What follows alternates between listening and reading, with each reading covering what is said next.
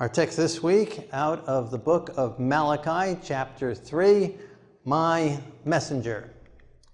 Starting in before we get into chapter 3, I want to cover the last verse in chapter 2, because I think this would be a better division break of chapters. Of course, Malachi is not the one who did that division break. That came hundreds, if not over 1,000 years later.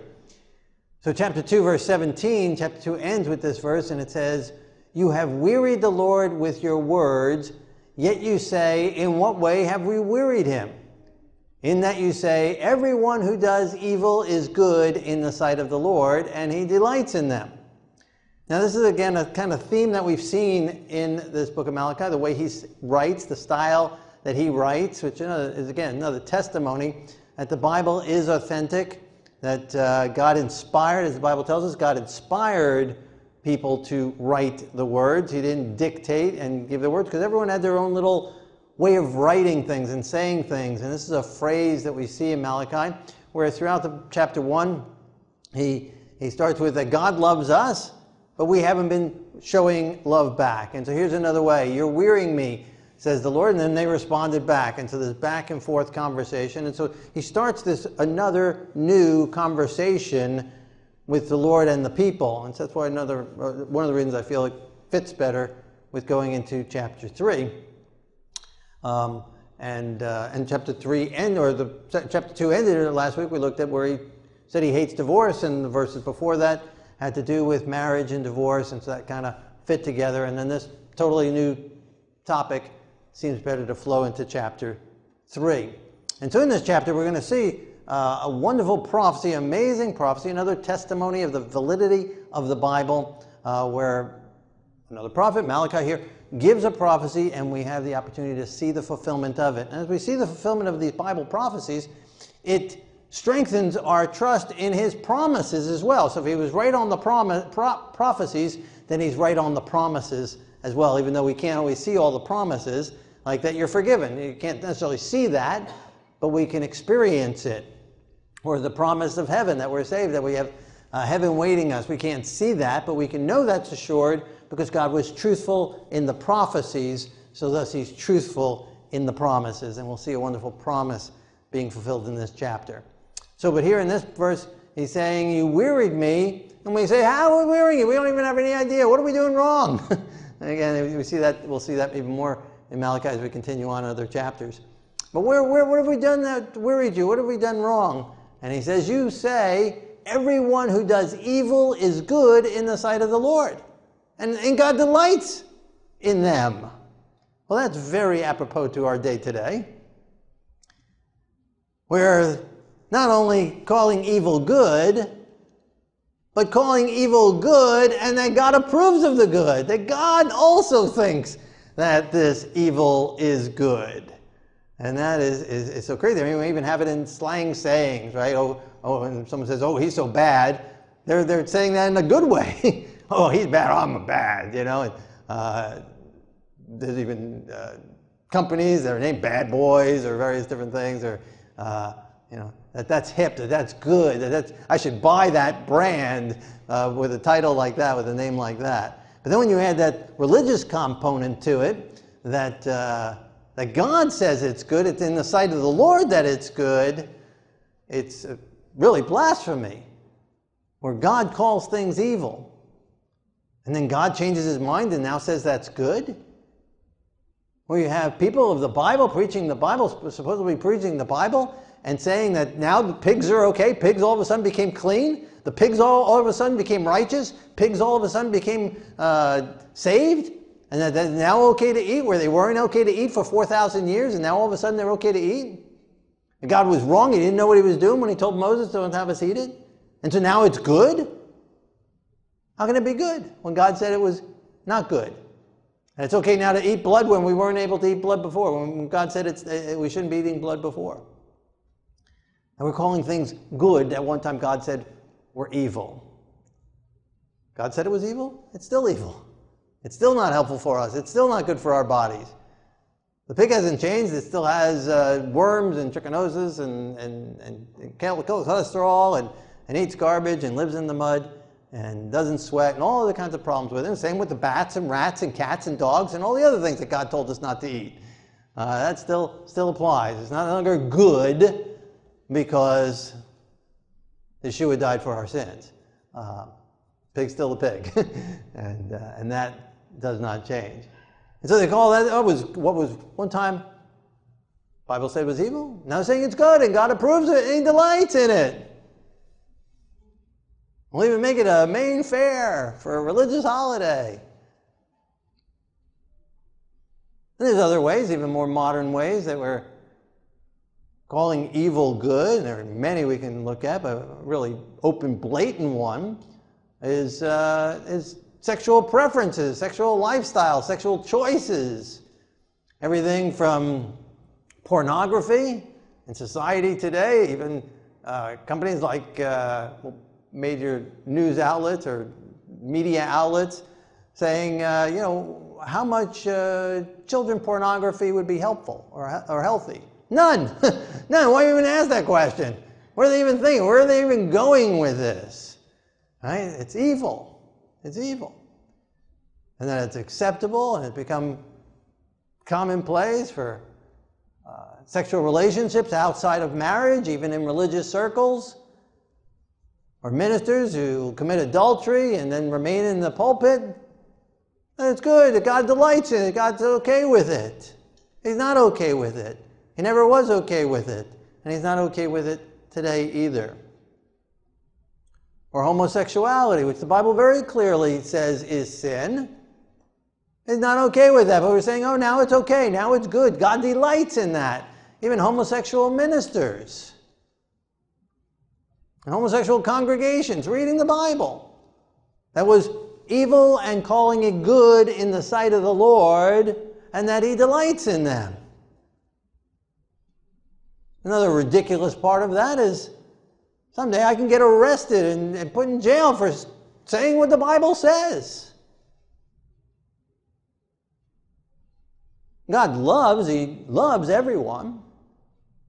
That's part of the problem here, is we've mixed up what true love really is. God loves everyone. God loves the world. He gave His only begotten Son. Yeshua is the Savior of all mankind. But it doesn't mean everyone's going to be saved. It doesn't mean He approves of everything we do. We have this misconception of love, of what real love is. Love is not just this wishy-washy feeling, as we talked about last week when we talked about marriage. Love is a choice. And God has made a choice to love us. He chooses to love us. Not because we're beneficial to Him. Not because He needs our love. Not because there's anything loving in us. Not because we're beautiful or helpful or desirable. But He chooses to love us because He created us. He's the creator of all mankind, but again, that doesn't mean that everyone's going to be in heaven. He created Lucifer, but He kicked him out of heaven. I believe He still loves Lucifer. I believe He loves the devil. I believe He loves Satan. But He's not going to let him back into heaven. We have such a mixed up conception of love that we think, well, since God loves everyone, then He must love my actions.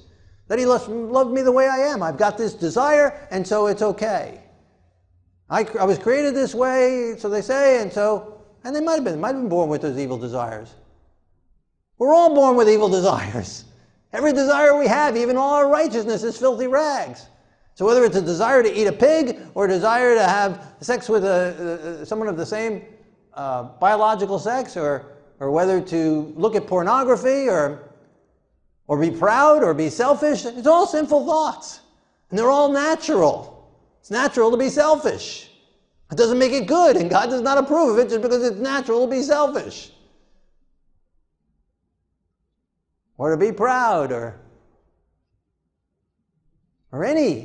fearful. All these are natural feelings, but they're not good. God has not given us a spirit of fear, and yet we're all born with a tendency to be fearful. But God has not given us a spirit of fear. That came from the devil. And we're born with that through Adam and Eve surrendering to Him. God has given us love. God has given us power. God has given us a sound mind. So whether we are born with natural tendencies to evil does not make them good or acceptable with God. That's the whole purpose of the gospel, that God can change us. That God can forgive us for our sins, that He can remove the sinful desires from us and give us holy, right desires. That's the power of the Lord, that we don't longer have to be fearful. We no longer have to be selfish. We no longer have to be proud. We no longer have to have evil taste buds and desires. That God can give us victory.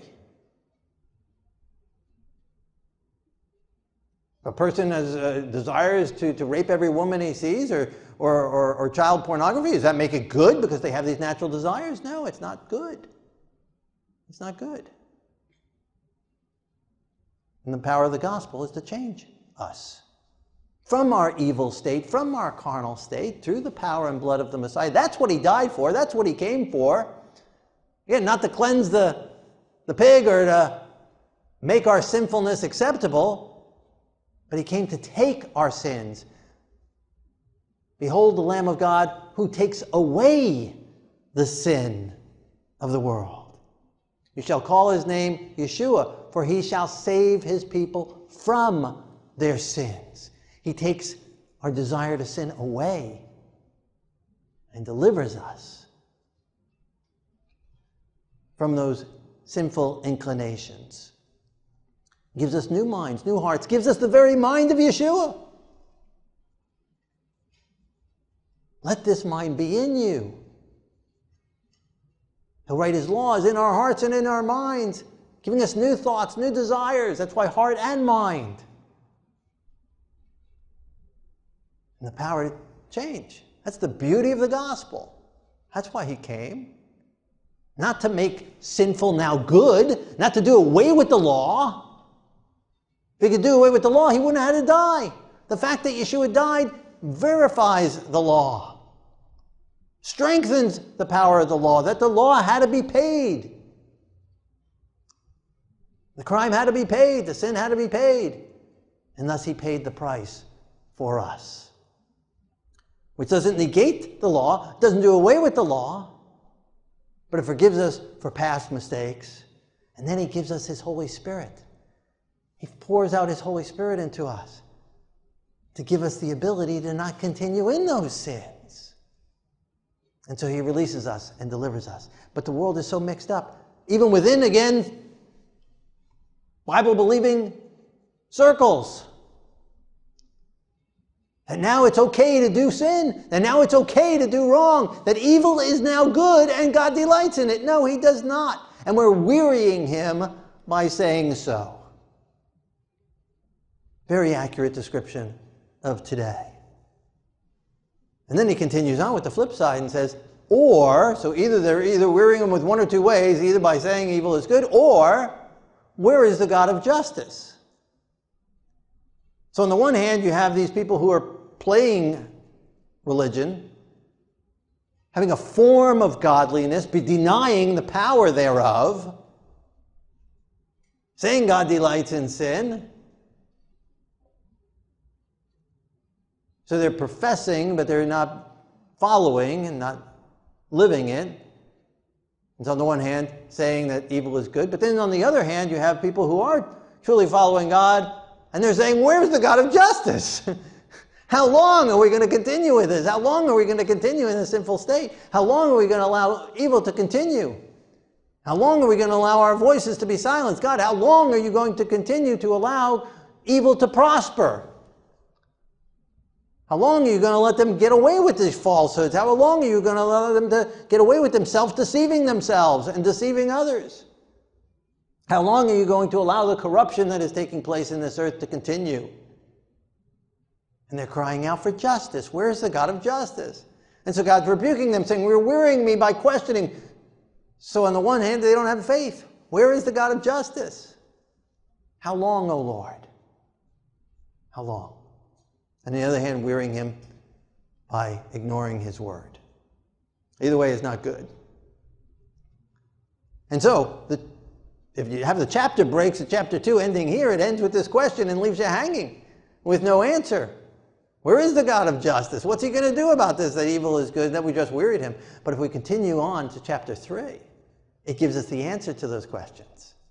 This evil, calling evil good, and where is the God of justice? So chapter 3, verse 1, behold, I send my messenger, and he will prepare the way before me. Don't worry, justice will be played out. Just wait a little longer. My messenger will come, the Messiah will come, and a messenger will come before him and prepare the way for him. Prepare the way for me, God's saying. He's saying, I'm going to come, and don't worry, but a messenger is going to come before me and prepare the way for me. Hang on. Have faith. Don't give up. And so we have a wonderful prophecy here, that a messenger would come before the Lord appears. Now it's interesting, he uses this term messenger, my messenger in this sentence, and that word is Malachi. It's actually basically the same spelling of the name of the author of this book. We pronounce it Malachi in English, but it'd really be Malachi, and it translates my messenger. And so whether he was referring to himself, that's maybe his name, maybe his parents gave him that name, my messenger. I mean, we have lots of names in the Bible, kind of phrases like that. Using a biblical connotation, God my judge, right? Daniel, these type of things. Or he could have been just referring to himself as God's messenger. Either way. But the interesting thing with that term, Melech or Malachi, again, various different ways with prefixes and suffixes changing a little bit, it's used in the Bible about 200 times. The root of it's used about 200 times in the Bible. About 100 times it's translated as messenger or messengers, various different forms. And about 100 different times, give or take, it's translated as angel or angels. Same exact word. Same exact word. Yeah, same exact word. So there's sometimes confusion, like we have angel of the Lord, and sometimes that angel of the Lord was the Lord himself.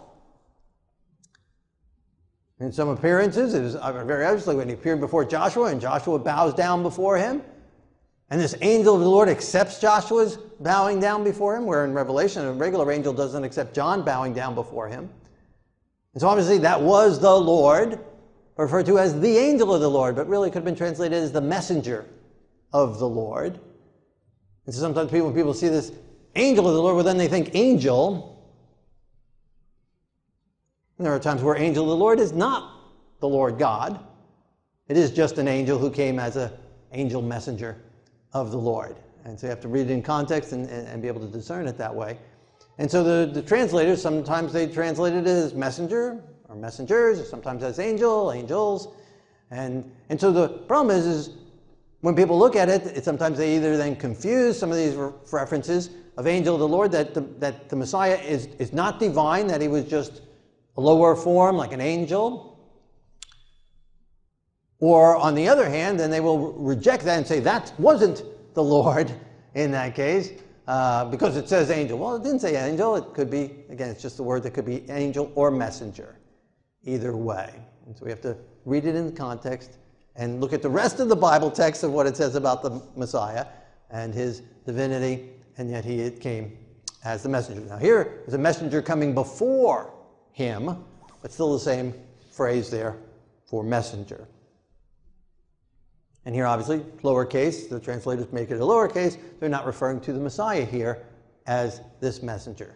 I send my messenger who will prepare the way before me, and they capitalize me, referring to God coming to this earth. But a messenger coming first. So we see some of the fulfillment of this prophecy in Matthew chapter 3, verse 1. John the Immerser came preaching in the wilderness of Judah, saying, "Repent, for the kingdom of heaven is at hand. For this is he who was spoken by the prophet Isaiah, saying, the voice of one crying in the wilderness, prepare the way of the Lord. Make his path straight. Jerusalem, all Judea, and all the regions round about the Jordan went out to him and were immersed by him in the Jordan, confessing their sins." And so here Matthew, referring to John the Immerser, says that he is preparing the way before the Lord. Now he's quoting from Isaiah, I think it's Isaiah chapter 40, What's interesting, in Isaiah chapter 40, it has this phrase, prepare the way. Let's go back a slide. So in this Malachi chapter 3, verse 1, it has this phrase, prepare the way and before me. And so here in Matthew, he's quoting a very similar phrase, same phrase, prepare the way, very similar prophecy, and applying it to John. So this phrase is in Malachi, and it's in Isaiah, and now here it's in Matthew, applying to John, preparing the way before the Messiah. Now, how did John prepare the way for the Messiah? By saying a God of love is coming, and he's going to spread love on the earth, and there will be peace and harmony, and we all just need to love one another, kumbaya, hold hands, and let us sing a song together. Is that what he said? No, repent! He came, repent, for the kingdom of heaven is at hand. And how did the people receive it? They came to the Jordan and confessed their sins. He didn't come and say, oh, God's coming and he's going to change everything. We're going to be able to eat pig. Get ready. Start having pig farms because the Messiah is coming. Is that what he started saying? You can have multiple wives. It doesn't matter. It won't matter anymore. Evil will be good. He's coming. Is that how he prepared the way? No, he prepared the way by calling evil evil. He came preparing the way by calling sin by its right name and not leading people in acceptance of sin, but to turn from the sins, to confess the sins, to turn them over to the Lord, be immersed, in other words, symbolically, dying to self, dying to the old nature, dying to the nature that had those corrupt, carnal, perverse desires and feelings and actions, and then coming up out of the water with a new life. New heart, new mind, new thoughts, new actions. That's what he preached, and that's what he did. And symbolically of the immersions. And preparing the way for the Messiah. And before the Messiah comes again another time, he needs another, says that he would come in the spirit of Elijah. And also Elijah also called sin by its right name, calling out King Ahab, calling out Jezebel. And not only John was bold enough to do it in such a way that he got beheaded for doing so. He got censored. He got silenced.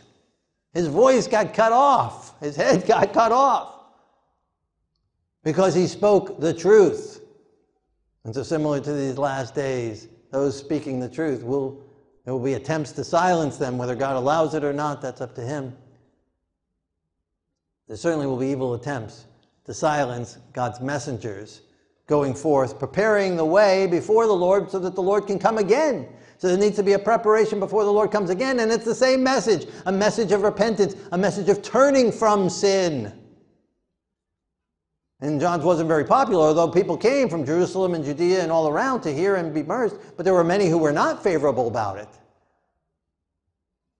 The elites and the religious leaders, the government, not happy about it, not in favor of it. Well, there were some of religious leaders and some Roman soldiers and people who went out to hear him. And so we'll have this division taking place again. And so that's the type of preparation God's calling us to do. Not waiting for some individual, but for all of us to be filled with the same spirit that was upon Elijah, the same spirit that was on John, in double portion measure, to go forth and prepare the way by calling sin, and leading people away, loving them. God loves. And it's in love, and it's because he loves. The Bible more than once says, God speaking himself, those whom I love, I rebuke and chastise. He corrects us in love. True love corrects. True love does not allow a friend to drive drunk, right? True love does not allow someone to jump off a cliff. True love says, no, that is wrong. True love corrects wrong. Doesn't allow wrong, doesn't allow a person to go into destruction, to destroy themselves and to destroy others. But today's society, we don't like that. We don't want to offend. We're being told, don't offend. If you say that, it might offend somebody, so you can't say that anymore. They're becoming neutered, not being able to speak truth. For fear of reprisal, fear of hurting someone's feelings. John wasn't afraid of hurting someone's feelings if it would help them out. He was trying to help Herod. You can't marry your brother's your brother's wife. He called it out. And sometimes that will lead people to repentance. For their benefit. For their good. But sometimes in John's case, it led to his beheading. But it was out of love John was preaching it. It wasn't out of hatred. It's out of love. That they don't continue in the wrong. So that they can bask in God's acceptance and love and approval. And they can walk in God's truth and God's ways for their own benefit. God doesn't hate the pig. God loves us. He wants us to be healthy. God doesn't hate the homosexual. But he wants them to have true joy. Not a temporal joy. Not a carnal joy. God loves the selfish and the proud. But he wants to deliver us from those emotions and feelings and desires. For our benefit, because he loves us. That's true love. For our benefit. That's why he came and died. For our benefit. Out of love for us. John willingly sacrificed himself. And we need to be willing to sacrifice in order to help others. Even if it costs us, we need to be willing to be used by God in helping people to better their lives and prepare them for heaven. Because the Lord is coming soon, and we need to prepare the way. So that was out of Matthew 3, and then also in the book of John, chapter 3, verse 26, it says, John's disciples came to John and said, Rabbi, he who is with you beyond the Jordan, talking about Yeshua, to whom you have testified, behold, he is baptizing, and all are coming to him. So they were jealous. And John answered, a man can receive nothing unless it has been given to him from heaven. You yourselves bear me witness that I said, I am not the Messiah, but I have been sent before him. And that's the other phrase from Malachi chapter 3, prepare the way before him. And so John might have been referring to that very phrase. He might have been referring to that very text. That I am not the Messiah, I'm just a messenger. I'm just here to prepare the way before him. For him, it's all about him. It's not about you. It's not about me. It's all about him. It's all about the Lord.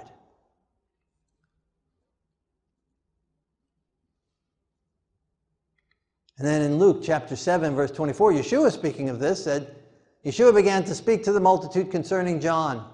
What did you go out to see? A prophet? Yes.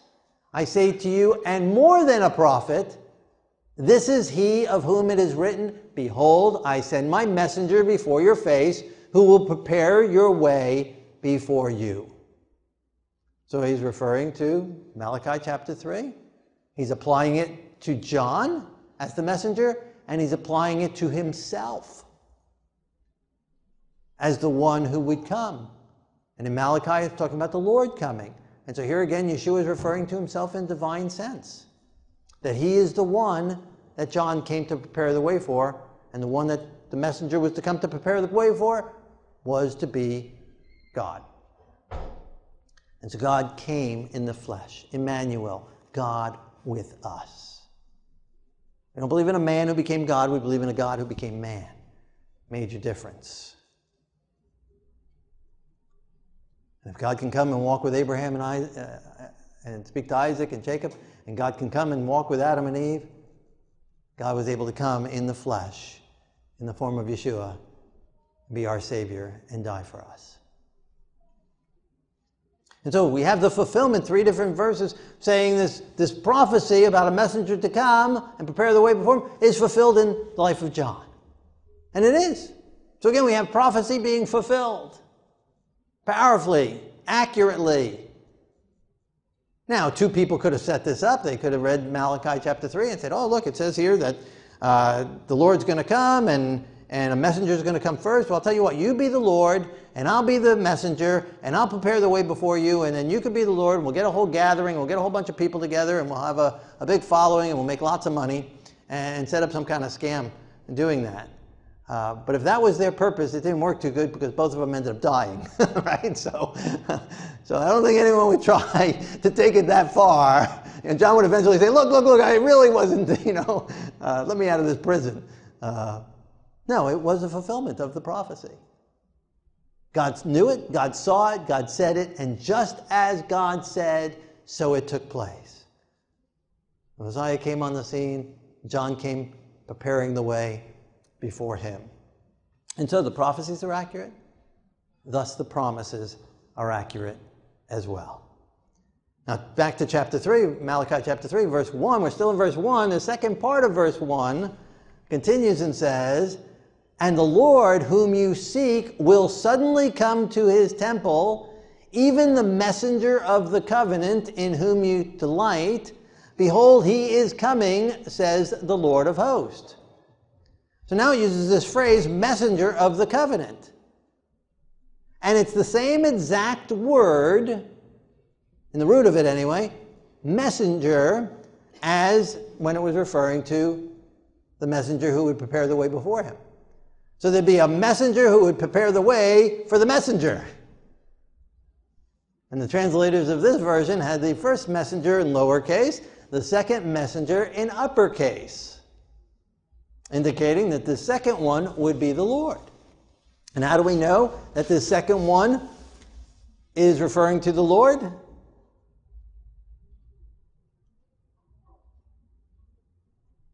Because in context of the text it says, and the Lord whom you seek will suddenly come, even the messenger of the covenant. So the messenger of the covenant is the Lord whom you seek, who will suddenly come to his temple. So we know that this messenger is the divine messenger, the Lord himself messenger. And Yeshua applied this to himself, as he is saying he is divine. And behold, he is coming, thus says the Lord of hosts. So the Lord of hosts says the Lord is coming as a messenger. Now they could have used, again, the translators could have translated that as angel. Again, about half the times they take that Hebrew word and translate it as angel. And so it could be the angel of the covenant, like angel of the Lord, or like say archangel, well, that's in the Greek. But the same concept. But here they chose messenger of the Lord, which is easier for us to accept and is accurate as well. And so again, Yeshua wasn't an angel. He was divine. The angel of the Lord, and when referring to God, not as an angel. Although if he became a man, he certainly could become an angel too if he wanted, right? He could become anything that would be necessary for his plan of salvation to work out. But he was not a created being. He's divine from all eternity. And so it says, behold, he is coming. And he did come. And so again, another fulfillment of the prophecy. The Lord did come to this earth. So this is a messianic prophecy. That John would prepare the way, and then the messenger, the Lord of hosts, the messenger of the covenant. What is the covenant? He's the messenger of the covenant. So he's the giver of the covenant. He's the one who speaks forth the covenant. What is the covenant? Torah. Torah is the covenant, right? Exactly. And in particular, which part of the Torah, even maybe more so than other parts of the Torah, are the covenant? The Ten Commandments. That's why it's referred to as the Ark of the Covenant. And what's inside the Ark? The Ten Commandments. The rest of the Torah is outside the Ark of the Covenant, but the Ten Commandments are inside the Ark of the Covenant. Right? So they're God's promises to us. They're God's assurances to us that he is able to give us the ability, that we don't need any other gods, that we don't need to worship any other gods, we don't need to use his name in vain, he'll provide for all our needs, we don't need to steal from anyone, he'll give us perfect love for our spouse, we won't need to commit adultery or any other sexual immorality. He's able to give us love so that we won't covet any other one's stuff or take from them or murder them or kill them. or harm them. That he'll be able to give us rest and peace, that we'll be able to enjoy the Sabbath. Those are his covenant, his promises to us of a happy life, of loving God and loving others. So he is the messenger of the covenant. He didn't do away with it and then call this, what he called evil one time, sin good, now call it good. No, he confirms the covenant. He came as the messenger of the covenant. So he spoke the covenant. He gave the covenant. He wrote the covenant on stone with his finger and thus maintains it. And he's coming, and he came. Now, it could sound like the second coming, but here he came to the temple. And so the temple was there when he came, and he did come to the temple. Although there is a heavenly temple as well. And then in verse 2, but who can endure the day of his coming? And who can stand when he appears? For he is like a refiner's fire and like a launder's soap. He will sit as a refiner and purifier of silver. He will purify the sons of Levi and purge them as gold and silver, that they may offer to the Lord an offering in righteousness. Well, that sounds like second coming type of terminology. He'll come. Who can appear? Who can endure the day of his appearing? In Revelation it says even the righteous will say, who can stand? Right? It's coming in his purity and righteousness and in the glory of the Father and all the heavenly angels with him. Who can stand his appearing? It'll be like a refiner's fire and a launder's soap. And while it has applications to the second coming, it's still a reference to the first coming. It's in here somewhere. Barbara, can you look for it in there? All right, thanks, John. Because it says the sons of Levi. He came to purify the sons of Levi. Now when he comes the second time, he will purify the whole earth. But he came the first time, not in a purifying fire to destroy, but a purifying fire to spiritually cleanse and spiritually, I think it's in the first bush. Might have to chop it down or something. There you go. Spiritually deliver us. To purge us through the power of his conviction, through the power of the Holy Spirit. That convicts us, that burns in our heart, that brings guilt into us, that brings conviction upon us, so that we repent of the sins and are delivered from the sins. That he cleanses us again like the silver and the gold, cleansing off the dross, cleansing off the impurities, so that it can shine forth in its purity. And that's what he wants to do in us. That's what he came to do, not to call evil good, but to burn off the evil, to remove the evil from us, to cleanse us from the evil, to deliver us from the evil. And he did come to do that, and that is what he did. Again, as I quoted before, call his name Yeshua, for he will save the people from their sins. Behold the Lamb of God, as John prepared the way and preached. Behold the Lamb of God who takes away the sin of the world. How does he do that? By pouring his Holy Spirit upon us, bringing conviction that wrong is wrong. And then offering to take the sin away. As we confess it, he is faithful and just to forgive us and to cleanse us from all unrighteousness. So he comes upon us as a refiner, as a purifier. He wants to purify you. He came to purify us from sin, deliver us from sin, deliver us from those carnal feelings, those evil feelings, those evil emotions, those evil desires that we're born with. That's fine, we're born with it. But it's not okay. It might be reality, it might just be that's what we're all, born with evil propensities. But he came to refine it, to burn it away, to take it away, to purge it away, so that we can offer to the Lord offerings in righteousness. Offer your bodies as living sacrifices, which is holy and acceptable to God. We can surrender all to him. So yes, there's applications to the second coming, but also to the first coming, where he came to deliver us spiritually. And he'll purge the earth. We'll get into that in another chapter. Malachi will get into that in another chapter in another week on the second coming, purging of the earth. But he came to purify us, if we allow him to do so. In verse 4, Then the offering of Judah and Jerusalem will be pleasant to the Lord, as in the days of old, as in former years. And so was that fulfilled? As the offering of Judah and Jerusalem become pleasant to the Lord? What is the offering of Judah and Jerusalem in fulfillment of this prophecy? Yeshua himself became the pure offering.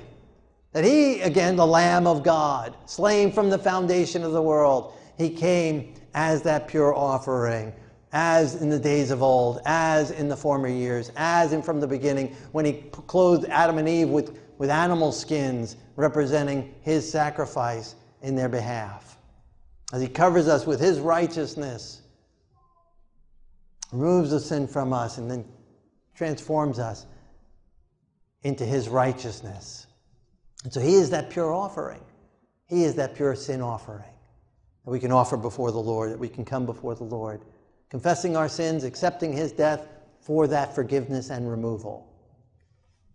In verse 5, I will come near to you for judgment. I will be swift against sorcerers, against adulterers, against perjurers, against those who exploit wage earners and widows and orphans, and against those who turn away an alien, because they do not fear me, says the Lord of hosts. Again, sounds like second coming, and certainly does apply to the second coming, but also here in context of the first coming. He came near for judgment, to judge between the right and the wrong, between the wheat and the tares. Hey, they brought him a lady caught in adultery. He didn't just stop with, neither do I condemn thee, but go and sin no more. Right? He was calling her lifestyle wrong. Go and change by my power. Do not continue. Young man came to him and said, what can I do to enter into the kingdom of heaven? Yeshua said, keep the commandments and sell all that you have and give it to the poor and follow me. He called for action. He called for judgment. And the man refused, went away sorrowful. Yeshua didn't go begging him, oh, no, please, I need you. No, I love you, I just love you, accept you, come on in, it doesn't matter, you can continue. No, he judged Peter, he corrected Peter.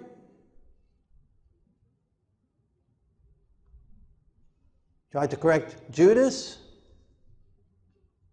He corrected John and James. Came for judgment. Called out the Pharisees, he called out the Sadducees.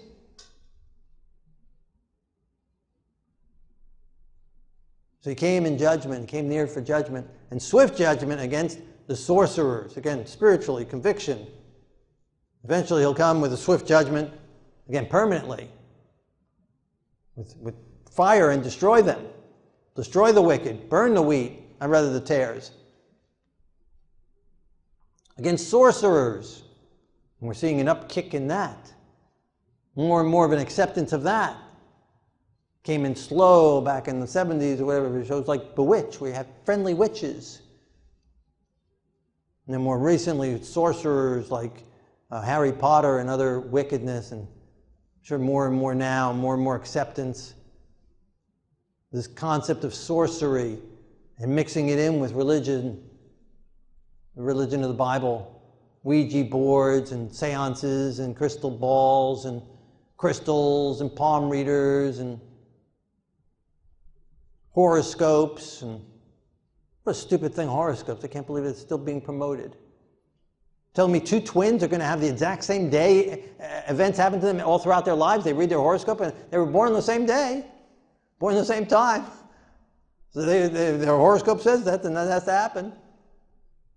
Everyone born that month, everything has the same thing happen to them every month? And how long does it take for us to figure out that's not real? And yet it's still being promoted. Revelation says they will be deceived by your sorceries. And the devil is still doing sorceries.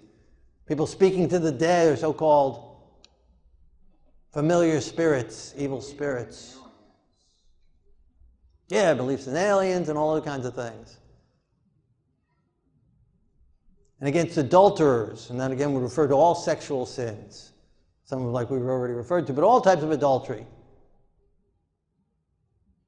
Sex before sin, which has become, again, commonplace. And it's still a sin against God. And sin in God's eyes. And against perjurers, liars. And it's amazing how many lies, the blatant lies that are taking place now. Again, in religious circles, lying about the Bible and the commandments, and 3/4 of it being called old and done away with, outdated. Like, it was once evil is now good. And see how that chapter 2, verse 17 fits right with this chapter, with these verses. No, he will call those liars out. It's just love, and forgiveness. It's kind of wishy-washy love that doesn't stand for anything. That's not real love. That's not real love. It's not a love that's better for worse.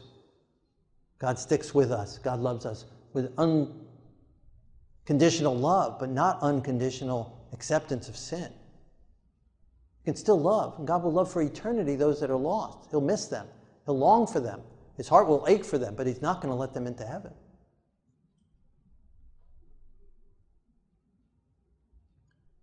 And we're being lied to by governments across the world. And government agencies, people that are hired to protect us, to stand by whether the Constitution of the United States or whatever country, to protect their citizens, and they're lying to them. Agencies that are made to protect the people's health, lying to them. Agencies to protect them from internal and external enemies, lying to us and spying on us, and lying about spying on us.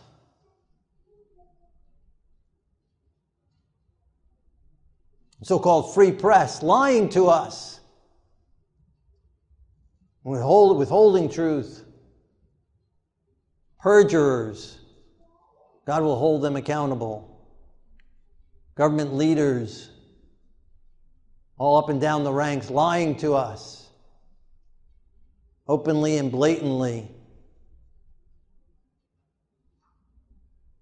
Against those who exploit wage earners. We see that big time now. Billionaire corporations, billionaires running them things, who weren't even in existence 20 years ago. Companies that weren't even in existence 20 years ago. These people were nothing 20 years ago. Now the richest people in the world in 20 years. Out of nothing, so-called. Where do they get their backing from? Who they sell their souls to? And then they're exploiting their workers. In this country and in many parts of the world, basically using slave labor, if not slave labor. And suppressing, while at the same time professing, let's raise the minimum wage, while allowing inflation to take away every little profit anyway. And raising minimum wage, just forces inflation anyway. Instead of them giving actual living wages and sharing their profits. I mean, who needs billions of dollars? Who needs to be a billionaire? I mean, there's only so many hours in a week you can work. There's only so smart you can be. There's only so talented you can be. And nobody's worth billions.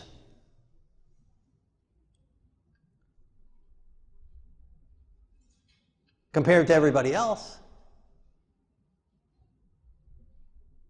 And someone makes $10 an hour, $15 an hour, $20 an hour. And someone else working basically the same amount of hours, because he's the CEO, making hundreds of $1,000s an hour?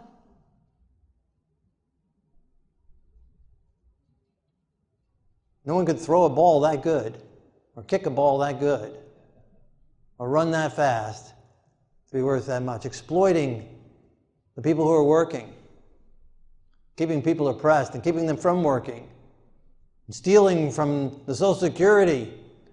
Originally it was supposed to just be voluntary, and then became mandatory. We were told it was going to be in a separate fund, and then they moved it into the general fund. It was never to be touched just for the purpose it was given. And now it's being spent on anything and everything. Originally wasn't taxed. And then it was taxed a little bit, a set amount on a set amount. And now it's taxed on a lot. Stealing, exploiting wage earners. And widows and orphans who also need and benefit from the Social Security or pensions, So companies just change names. Bankrupt and start another business, that they don't have to pay the pensions. Widows and orphans suffering under this abuse, of being given a chance for life, liberty, and the pursuit of happiness. Instead, just spoon-fed little morsels. Against those who turn away the alien. Now, obviously, he's not talking here about open borders, because that would be against what the rest of the Bible says. Right? Nowhere in the Bible does it tell Israel, open your door and let all the Moabites and the Ammonites and the Hittites and all these and the Canaanites in. And actually just the opposite. It says, don't intermarry with them, these idol worshippers. But we still should love them. And call, like Ruth, to become a believer and an Israelite and accept in. But until they do, they cast out the Canaanites and the Jebusites. I was talking basically about racism, true racism, where we hate people because of their skin or their nationality or their biological, whether they're male or female, or on their beliefs or their religion or who they are or their age. You shouldn't turn away somebody on those bases. And today we got reverse racism.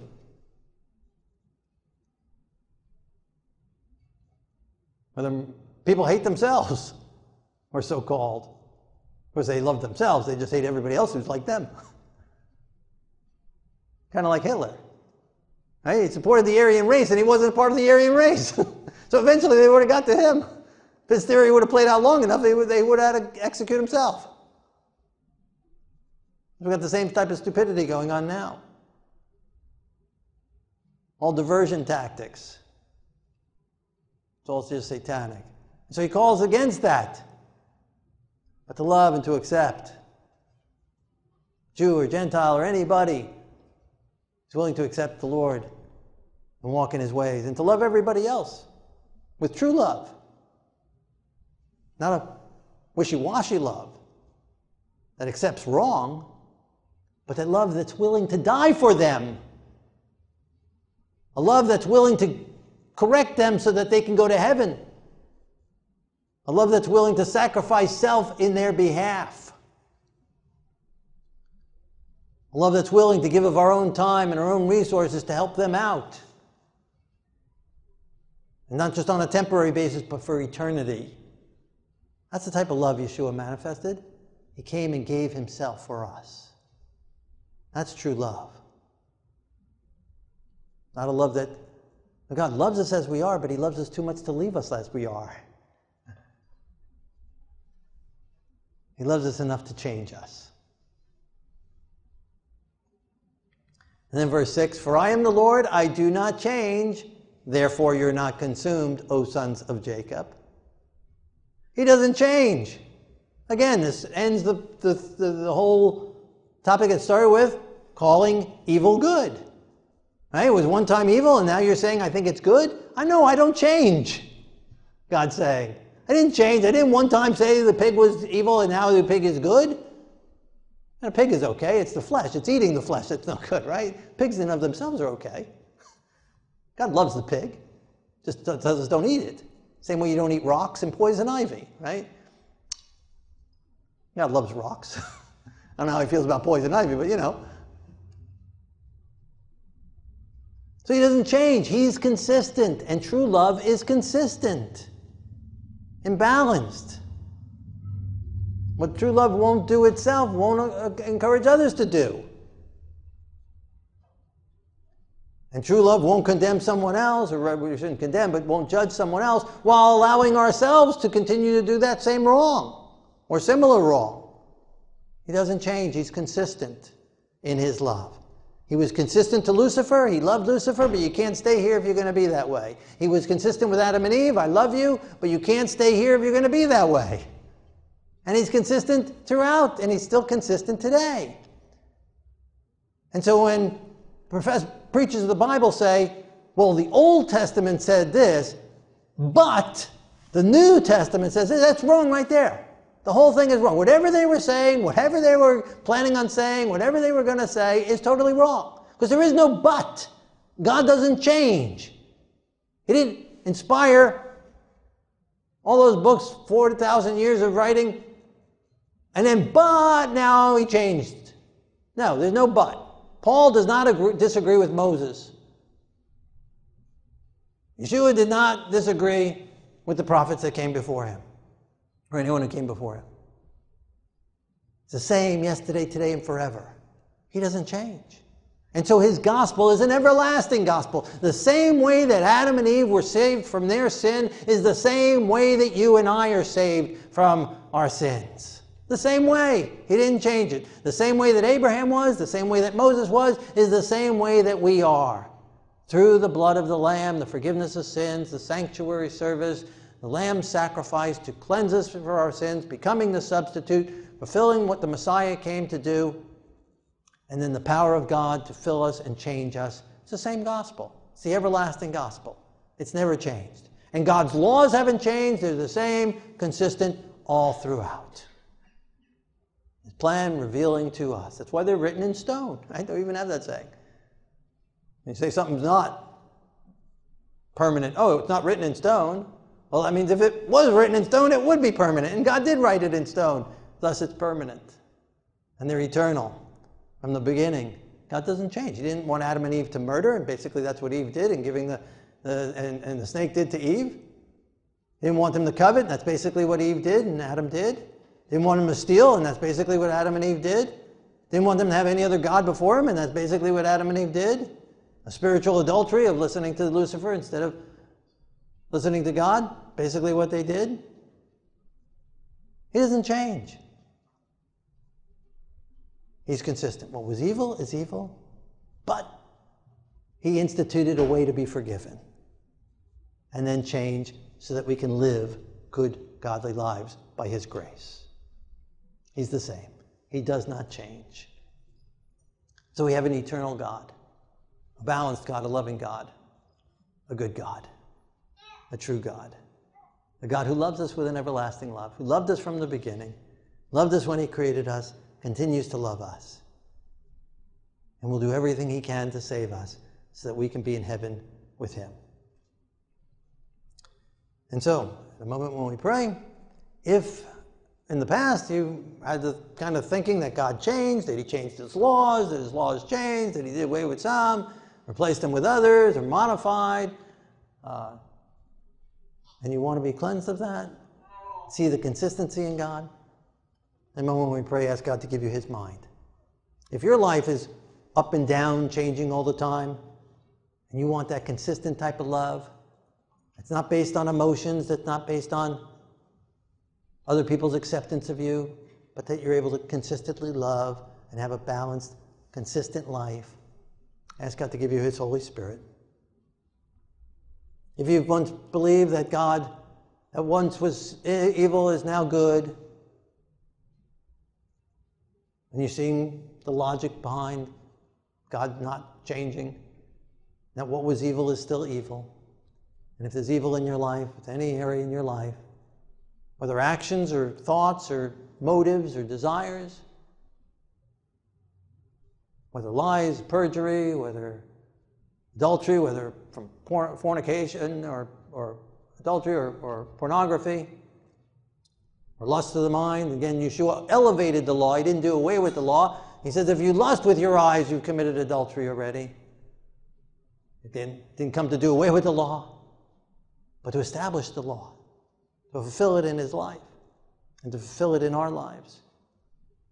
And so if you need cleansing from any of those areas in that list that we read, sorcery, if you have any sorcery from your past or present, participated in any type of witchcraft in any way, shape, or form, or any other kind of sorcery, let God cleanse you, purge it out of you, deliver it from you, break Satan's hold, cut the root, because he claims a foothold, an open door that might have been opened in our past, or maybe generational, maybe you had some parent or grandparent who was into that kind of stuff, and Satan's still claiming that area, a reason to harass you. confess it, give it over to the Lord, back third and fourth generation, all the way back. Break Satan's hold, purge it out, cleanse it out. God to judge it and deliver you from it.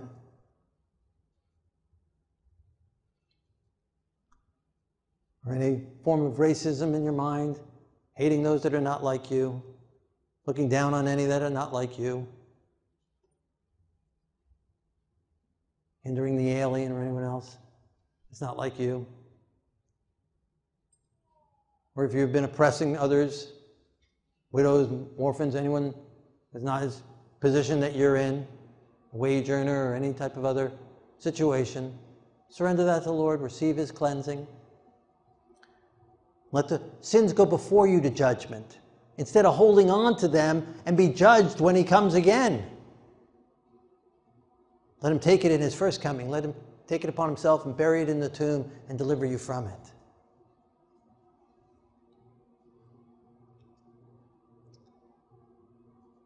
Or if you're willing to say to the Lord, fill me with your double portion of your Spirit. I want to be like an Elijah. I want to be like a John. I want to be a messenger preparing the second coming of the messenger of the covenant. I want to be used by you in preparing the way, corporately together as a congregation and as a people of God around the world, but also individually in my life. Lord, use me. Give me that kind of balanced love that lovingly calls out sin, willing to die in that person's place if necessary. Willing to love them so much, I pray for them and intercede for them. Look for opportunities to correct. Give me a godly life and godly living righteous life so that I can live as a good example and not be hypocritical in my testimony to them, my sharing with them. If you're willing to be God's messenger and prepare the way, for there'll be martyrs among that group. John was a martyr. It's okay. If you're willing to be a martyr for the Lord, willing to be his messenger and prepare the way for his coming. In a moment when we pray, ask God to give you his Spirit, to remove any fear, to fill you, to cleanse you, to fill you with overflowing, so that his Spirit shines forth in word and action and deed. So if any of those areas apply to you, in a moment when we pray, let God do his mighty, glorious work.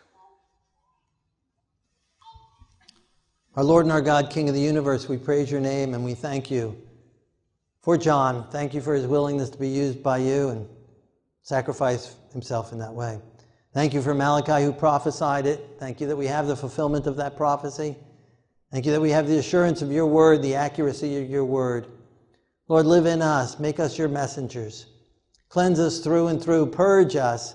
Pour out your Holy Spirit upon us individually, personally, and corporately, and bring conviction to us and cleanse us through your blood, through your sacrifice, and remove out of us everything that's not of heaven. And fill us with your Spirit. Fill us with your love. Fill us with your truth. Fill us with holy lives, righteous lives. Put your words into our lips to speak your truth. Give us courage to walk boldly and to speak boldly for you.